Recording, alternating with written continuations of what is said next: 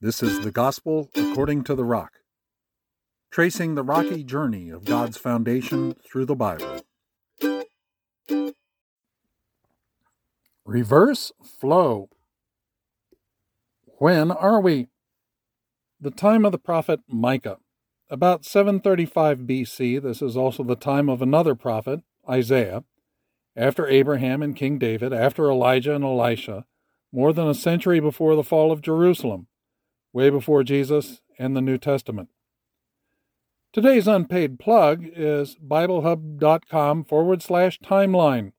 It's one of the tools I use to report when scriptures were written. Where are we?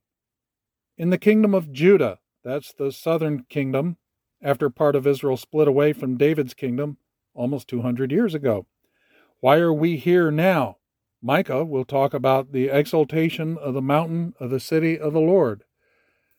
The passage we'll look at hints at a riddle. What things flow in reverse? There's an image of people flowing up a mountain. This image of flowing up occurred in other places in the Bible, including Genesis 2. A little history. The second chapter of Genesis talked about a river that flowed out of Eden in a curious path. The water divided 4 ways. This flow pattern is unusual. Water usually flows from different mountains and comes together in one river.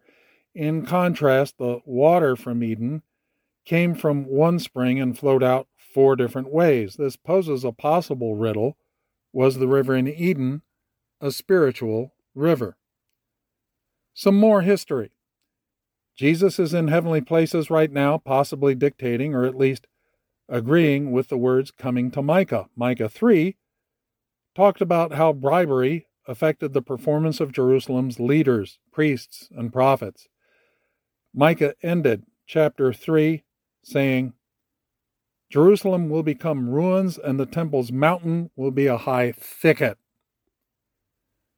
Here's the scripture. Listen for stream and dispute. You might also listen for the mouth of the Lord and flow. Micah 4, verse 1. In the last days, the mountain of the Lord's house will be established at the top of the mountains and will be raised above the hills. Peoples will stream to it, and many nations will come and say, Come, let us go up to the mountain of the Lord, to the house of the God of Jacob. He will teach us about his ways, so we may walk in his paths. For instruction will go out of Zion, and the word of the Lord from Jerusalem. He will settle disputes among many peoples and provide arbitration for strong nations that are far away. That's the end of the passage. In the future, Jesus will give us many examples of people flowing together to hear him. Philip, a disciple of Jesus, will tell Nathanael, Come and see. Jesus will talk to a Samaritan woman at a well and describe water that satisfies thirst. Jesus will also begin to settle a dispute between nations. He will say, Believe me, woman, an hour is coming when you will worship the Father neither on this mountain nor in Jerusalem. An hour is coming and is now here when the true worshipers will worship the Father in spirit and in truth. Yes, the Father wants such people to worship him. The woman will go into town and say to her townspeople, Come, see. I think there are parts of Micah 4 that have yet to come to pass.